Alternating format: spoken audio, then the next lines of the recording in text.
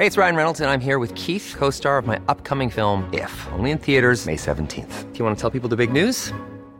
All right, I'll do it. Sign up now and you'll get unlimited for $15 a month and 6 months of Paramount Plus Essential Plan on us. MintMobile.com/switch. Upfront payment of $45 equivalent to $15 per month. Unlimited over 40 gigabytes per month. Face lower speeds. Videos at 480p. Active Mint customers by 531.24 get 6 months of Paramount Plus Essential Plan. Auto renews after 6 months. Offer ends May 31st, 2024. Separate Paramount Plus registration required. Terms and conditions apply if rated PG.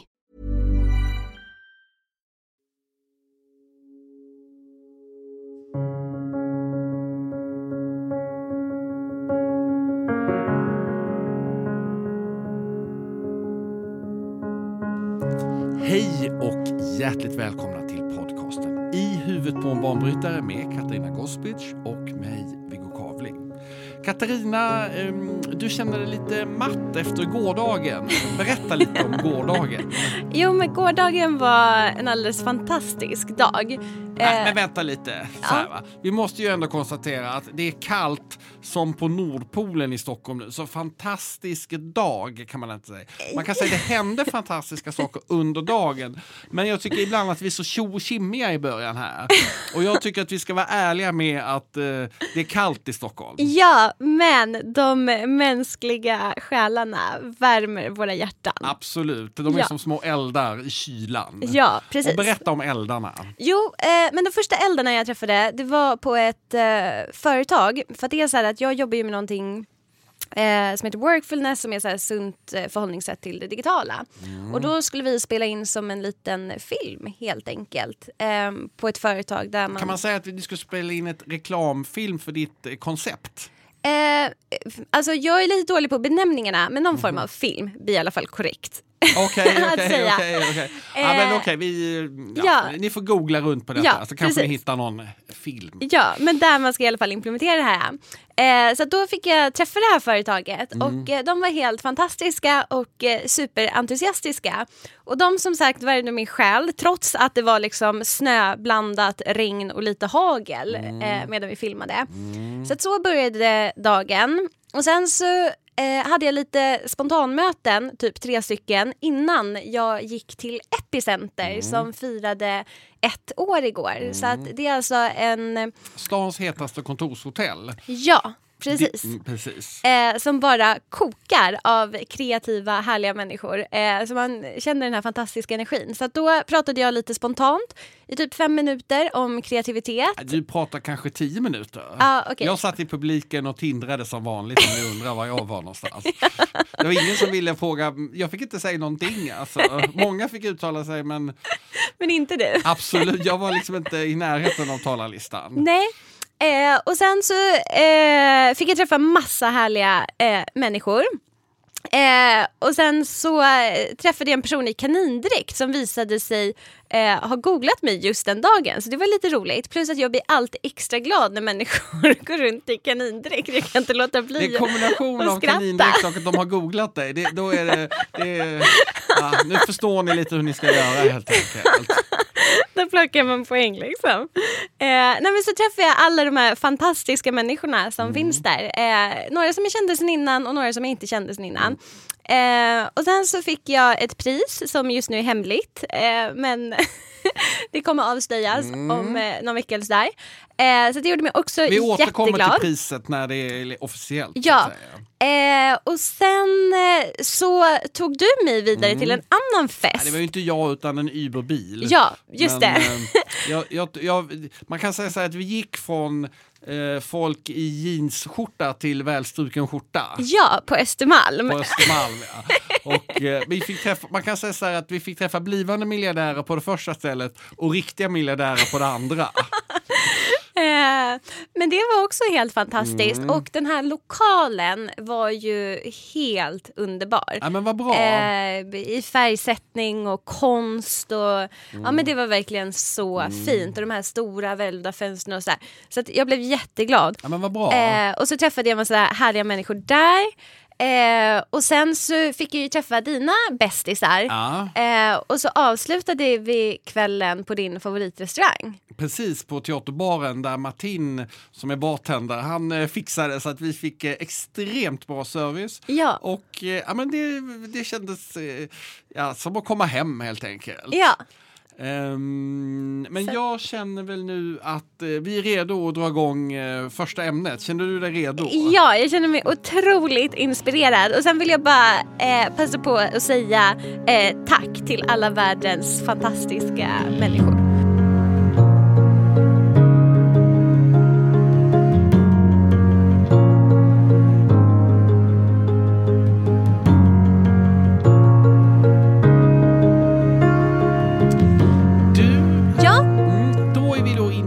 Med första ämnet. Och du sa ju väldigt mycket intressant som vanligt förra gången, men en sak som du sa som det var så intressant att oftast är det så här då, om ni förstår hur det är med Katarina, så är det så här att hon säger spännande grejer och så är det liksom, så är det först när jag lyssnar på podden efteråt som jag kommer på att oj, vad hände nu?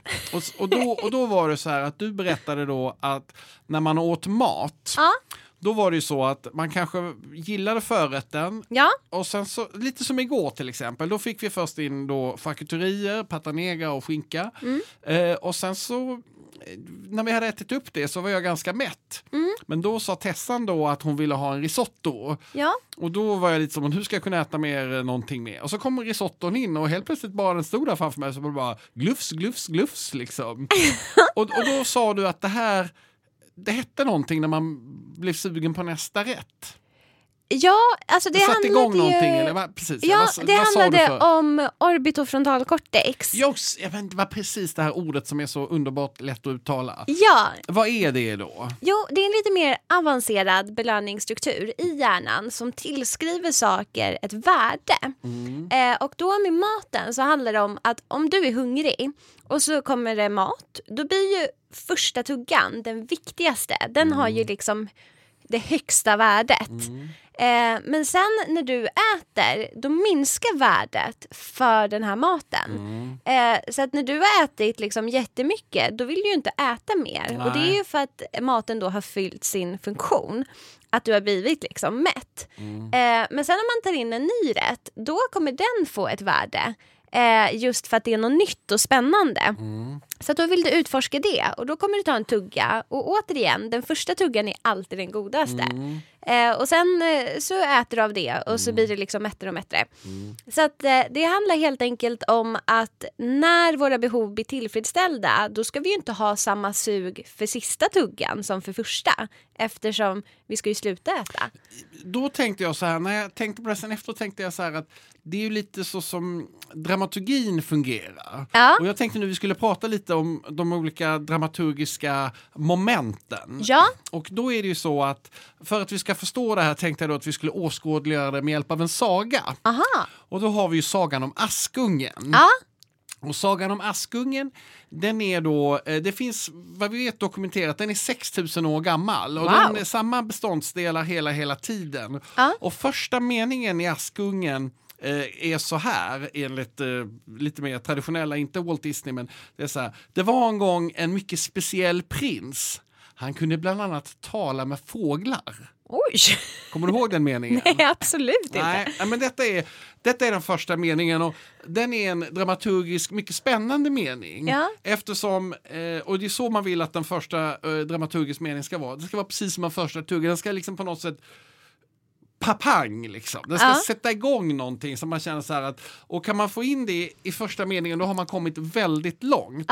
Så att det är därför alla de här som håller på med första meningen i sin roman, de ska hålla på med den mycket samtidigt som det får inte heller vara så här att oj det var en prins som kunde tala med fåglar, elefanter och grisar. Alltså då är man lite så det verkar en jättekonstig prins. Så att jag tror så att det här med att han kunde prata med fåglar, det är så att på lite lagom nivå så att säga. Det är konstigt men inte sjukt konstigt. Ja. Och det är väldigt intressant för att när jag jobbade på Riche kök, då pratade vi väldigt mycket om det här. Smakade gott och så var det första tuggan. Och då sa Thomas så här att första tuggan måste ju vara god, men den får inte heller vara så att den, när du får liksom din 10:e, 15:e tugga, du kan ju inte göra om maten det är fortfarande samma mat. Så Just det. den ska ha en sensation, men den får inte vara... Alltså det är ju som om du äter något, ibland så får man ju in förrätter som bara är liksom en munsbit. Den kan ju egentligen vara hur jävla konstig som helst, för att sen har ju tåget gått så att säga. Men de flesta har ju inte möjlighet att producera så i ett restaurangkök att varje tugga är unik. Nej. I alla fall, så du ska ha den här första meningen. Och sen kommer då nästa nivå, och det är ju då presentationen. Så då får vi lära känna prinsen lite mer, och men hur var hans problem, och hans problem, vad är prinsens problem? Att han inte hade en tjej. Ja, precis. I alla fall, och sen så får vi då möta tjejen. Ja. Och tjejen, hon är ju då, det är ju synd om henne, va? Så då skapas det direkt sympatier i presentationen, och då så att då får vi veta då att hennes mamma, vad är det, styvmamma? Det är någonting med hennes föräldrar där som har gått åt helvete, som får lite styvsyskon. Nu börjar jag tänka så här, i matväg, ska man lägga in en tugga som är lite så här halväcklig då, så att man börjar tycka synd om kocken? Nej men alltså. Stackars har lagat den här biten. Nej, förlåt. Men förlåt mig. Men då undrar jag lite så här, om man tänker så här i hjärnan. För att om du till exempel tar en film, så är det ju först, det händer någonting, va? Det är oftast en gravid kvinna som ska förlösa sin storm. Just det. Ja, du vet, liksom pang, och då skapas det lite sympati. Sen så börjar ju det här sköna flowet i filmen, du vet, liksom, hon går där med ungen och barnvagnen och allt är skönt och så. Sen efter en 20 minuter eller någonting sånt, då har vi tröttnat lite. Är det så lång tid som hjärnan, alltså då måste det hända något, alltså en kvart, 50, det måste hända något i filmen. Ja, precis. Vad säger du, hur lång tid kan du hålla på? En timme, tror du man liksom, eller ja, vad säger du? Idag så skulle jag säga att tiden behöver bli kortare och kortare. Och det ser man ju också. Jag kommer ihåg när jag såg Prison Break, den här tv-serien, om du har sett den. Alltså första säsongen. Den måste jag ändå säga är helt genialiskt gjord. För att de tar den verkligen på den här emotionella berg- och dalbanan hela tiden. Så här, nu går det bra, nu gräver de en tunnel och så bara boom, nej, nu är det någon som kommer så här. Nu kommer de bli påkomna, och så liksom går det upp och ner, och sen så bara boom, så klipper de helt perfekt i slutet, så man blir så här och nej, jag bara måste se nästa avsnitt. Och där skulle jag säga att det är ju liksom väldigt snabba puckar. Och också om man jämför då med en så här vanlig film, alltså, som kanske är från 90-talet och det inte alls var samma tempo. Så att allt har ju blivit så himla uppskruvat, och också när det gäller vår koncentration och hur vi blir avbrutna med tekniken och sådana saker. Så att jag skulle nog vilja påstå att vi hade mycket mer tålamod förut. Och nu så har vi lärt oss hur gott det är när det går snabbt. Alltså apropå den här fantastiska smaksensationen, att varje tugga är så god och krispig just nu. Och då tröttnar vi ju på de här små mellanpartierna då, som blir lite tråkiga. Och då börjar vi hålla på med annat. Och det ser man ju också idag. Det är ju jättemånga som sitter och håller på med mobilen om man kollar på en film eller går på bio eller så. Det var helt otänkbart förut. Så att... Ja, men det tycker det är det här med snabba i alla fall, man kan se det här lite grann. Om man tänker då att den här stormen, då är det första tuggan så att säga. Och det får man ju så här ammisar kallas det för på fina restauranger. Man får liksom en liten någon väldigt avancerad liten kanapé. Och sen kommer ju då förrätten, och till den dricker man då lite lätt vin. Och sen så efter ett tag har vi kränkt i oss förrätten, och då börjar ju huvudrätten. Och det som vi då i filmen tänker som konflikten. Och konflikten är ju då i Askungen att, och det förstår vi efter ett tag, hur ska de här mötas? Just det. Och då sätter det igång. Och då tycker jag alltid att när man tittar på en film att man känner lite så här, vad ska jag säga, det är som lite obehag, och lite samma obehag faktiskt man kan känna när huvudrätten kommer in, för att den är på något sätt lite maffig och blaffig och lite alltså det är liksom, nu ska vi äta det här köttet och vi ska äta det här rödvinet, och där är det också så att nu måste det smaka gott. Alltså det är också lite jobbigt sådär, för att fan, oftast tycker man ju förrätten och så desserten är jättegod. I alla fall så är Askungen, det rullar på här, de plågar hennes systrarna och de ska gifta sig och vad heter det, prinsen ska hitta sin, och hur ska det gå och bla bla bla och sådär. Och till slut då så så får hon ju den här magiska möjligheten att komma till slottet. Det sker alltså en upptrappning, historien intensifieras och vi är på slutet här med bearnaisen och pommesen och köttet, alltihopa. Och sen så helt plötsligt så kommer det till en magisk punkt. Ja. Vändpunkten. Och vad är det då som ska bevisas? Att det här är helt fantastiskt, att det kommer att hända. Nej. Vad är det man mäter i vändpunkten? Jag vet inte vad du menar. Då mäter man människans mod. Så att då ska vi se hur modig människan är, så att säga. Okay. Och då är det ju väldigt intressant för att i Askungen så kan man ju säga att det är de elaka systrarna som är de modigaste. Jaha, varför för att det? den ena klipper ju av sina tår för att få ner foten i skon och den andra klipper av hälen. Är det modigt eller bara jätteäckligt? Man kan väl säga så här att det är ingen slump att Walt Disney tog bort det i sin version av sagan. Nej. Men jag tycker ändå att klippa av sina tår, det är väldigt starkt alltså. Ja. Däremot så kan man också säga så här, och där Askungen framstår som en lite mesig person. För hon vågar ju inte gå upp och säga, här är jag, missa mig inte. Ja. Så allt håller på att gå åt helvete. Ja. Och vad händer då? Da-da-da. Jo, när prinsen ska gå från huset så är det några fåglar som säger till prinsen, hon är i källaren. Hon är i källaren. Ja. Och då går prinsen ner där med den fina lilla glasskon. Och så passar det perfekt.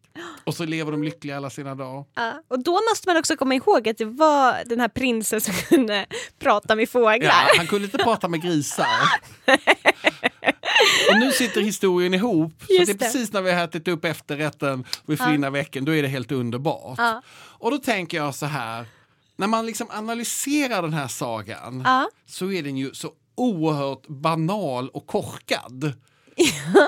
Varför har vi i människan en sån längtan för såna simpla historier, om du förstår vad jag menar? Det här var mycket bättre om de hade läst en doktorsavhandling, då hade de ju lärt sig lite. Ja. Men alla som har lyssnat på den här sagan i 6000 år tror att det ska komma en prins som kan prata med fåglar, men det kommer ju aldrig någon riktig prins. Är inte det här irriterande? Jo, det är det. Och nu känner jag att jag måste passa på att berätta om Kuleshov-effekten. Okej, men vi har satt just och längtar efter den. Jag vet.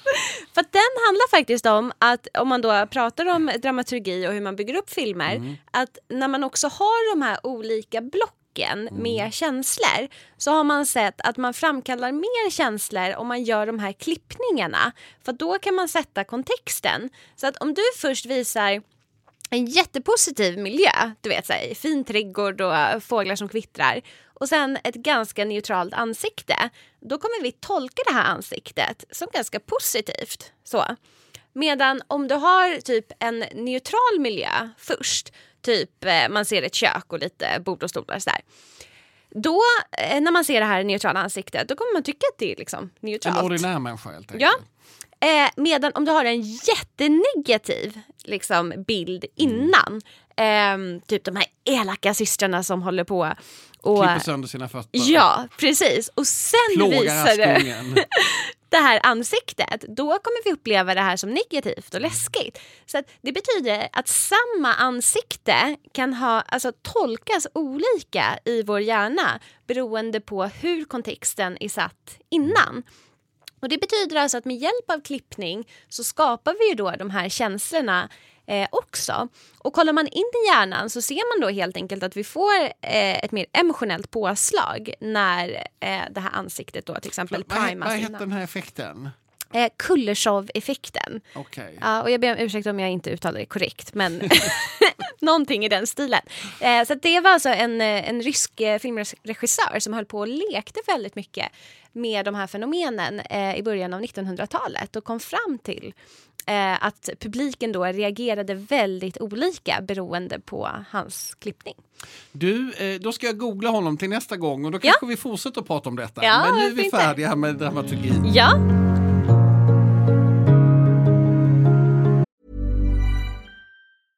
Ryan Reynolds here from Mint Mobile.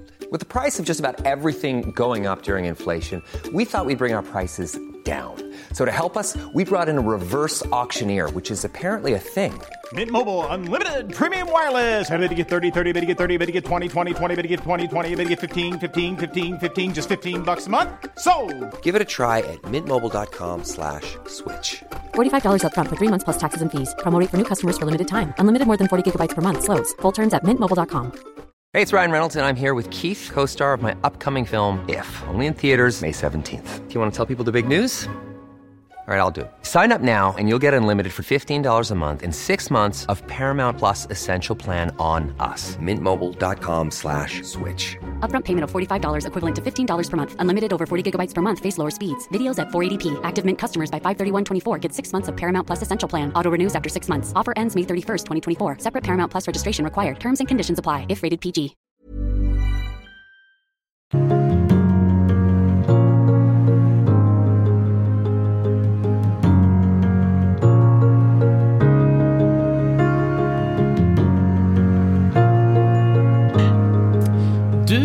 Då är vi tillbaka här och då var det ju så här att vi ska prata lite om det du pratade om igår. Ja. Nämligen kreativitet. Ja. Och du sa ju väldigt mycket intressant i föreläsningen, men det mest intressanta var väl, en av de intressanta sakerna som du sa var att kreativitet, det är liksom inte en plats i huvudet. Man kan inte ta ut det som ett...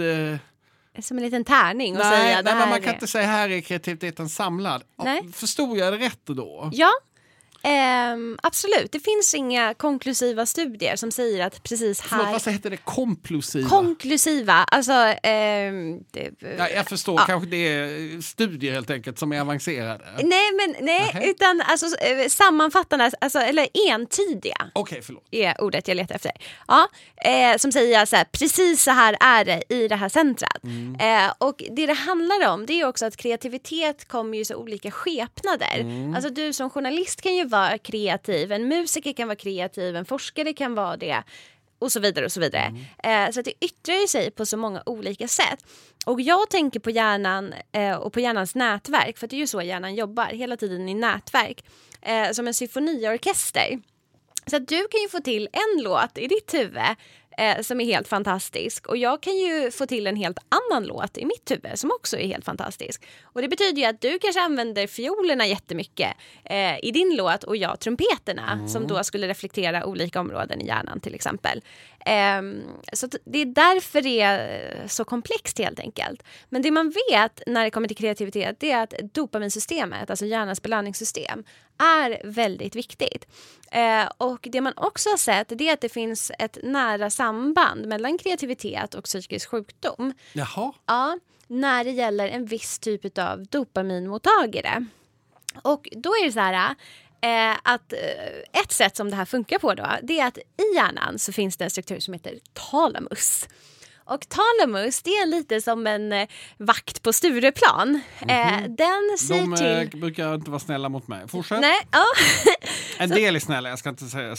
Ja, men vi träffade ju en väldigt snäll vi träffade dörrvakt igår. den snyggaste dörrvakten i världen. Absolut. Så att, ja. Men i alla fall. Så som talamus funkar är att den släpper bara in viss information till resten av hjärnan kan man säga. Så den fungerar som en typ av filter helt enkelt. Vad får komma in, vad får inte komma in. Och då är det så här att vi möts ju av jättemycket information hela tiden. Och som sagt, hjärnan filtrerar ju bort väldigt mycket av det här. För att annars skulle ju hjärnan bli översvämmad. Och har man en speciell typ av dopaminmottagare, då blir det som att filtret blir lite luckrare. Man får en snäll dörrvakt helt enkelt. Okej. Så mycket konstigt kommer in helt enkelt. Ja, så då släpper man in mycket, mycket mera. Och då kan man ju tänka sig själv att får du mer information upp till hjärnan, då kan du ju göra en helt annan typ av kopplingar också mellan det här. Och det blir lättare att skapa associationer och ibland också väldigt bizarra associationer. Så att kreativitet och vad heter han? Simon Kyaga höll ett väldigt intressant sommarprat om det. Och det handlar ju om att kreativitet och sinnessjukdom ligger lite hand i hand. Precis. Men sen så gäller det ju att kunna göra något bra av det här. Och det som händer om man är för sjuk, det är ju att man inte riktigt kan hantera det här. Och det blir väldigt mycket som pågår inne i hjärnan. Och det är därför man har sett också att de som har till exempel släktingar med psykisk sjukdom, de verkar ha lite det bästa av två världar. För att de har ju då en liten sträng av galenskap i sig utan att det har slagit över för mycket och att man då mår alldeles för dåligt och inte kan hantera det här. Så att återigen, allting handlar om balans. Jag är ju lite skeptisk till den här vad ska jag säga, vurmen i vårt samhälle för kreativitet. Ja. Jag tycker ju att jag tror för det första att väldigt många människor har väldigt lite behov av kreativitet och att det här kommer liksom utifrån. Det är mycket konferenser och du ska vara kreativ och sånt. Jag har en kompis som jag träffar nästan varje dag och han var ärlig med mig någon gång när vi snackade och sa så att jag är inte den som förändrar saker utan jag vill liksom att det ska vara som det är hela tiden och jag tror att fler människor faktiskt skulle bli lyckligare om de istället för att jag måste vara kreativ, jag måste komma på något. Nej men alltså är du på ett bra ställe med bra människor och gör roliga saker och så händer du kanske gör en resa en gång i halvåret. Ja men det kanske räcker. Att alla, jag kan känna också på mig själv, många säger att du är så kreativ. Och då kan jag känna lite så. Ibland önskar jag att jag var lite mindre, liksom kom på lite mindre nya idéer och mer var så, men de här 5 idéerna som jag redan har, jobba vidare. Och i Good to Great, den här fantastiska boken, så beskrivs det här då som att om ett företag ska bli framgångsrikt så kan man antingen vara en räv och då kutar man omkring som en besatt hela tiden och letar efter kreativiteten. Eller så kan man vara en igelkott och då har man liksom, man har fått en bra idé förhoppningsvis och den tuggar man på sakta men säkert. Och då säger, vad heter han, glöm bort vad han heter, författaren i Good to Great. Men han säger det att alla framgångsrika företag, de är igelkottar. Och de är inte sådär jättekreativa faktiskt. Men de har en idé och de skruvar på den och de kämpar på. Så jag tycker, men kreativitet i all ära, men alltså, känner du inte kreativ, njut. Ja. Känns det okej? Ska vi säga något mer? Eller ska vi nej, alltså nej, det känns inte okej. Nej, okej. Men lite utan det jag tycker, det är så här att man måste ju se till vilken person man är, vad man har för personlighet. Och alla människor är ju viktiga och bidrar med sin grej. Så att jag tycker, det är en liten twist kanske på det du säger, men jag tycker det viktigaste är att lära känna sig själv. Och sen se till sina behov. Och som du säger, om man inte då känner det här behovet och man är nöjd med det man håller på med, tycker jag man ska fortsätta att vara nöjd, absolut. Men om man är en sån här firestarter så tycker jag att man ska fortsätta vara det, för att det är tillsammans som vi skapar helheten. Ja, men alltså, nu är det, tack så mycket. Tack.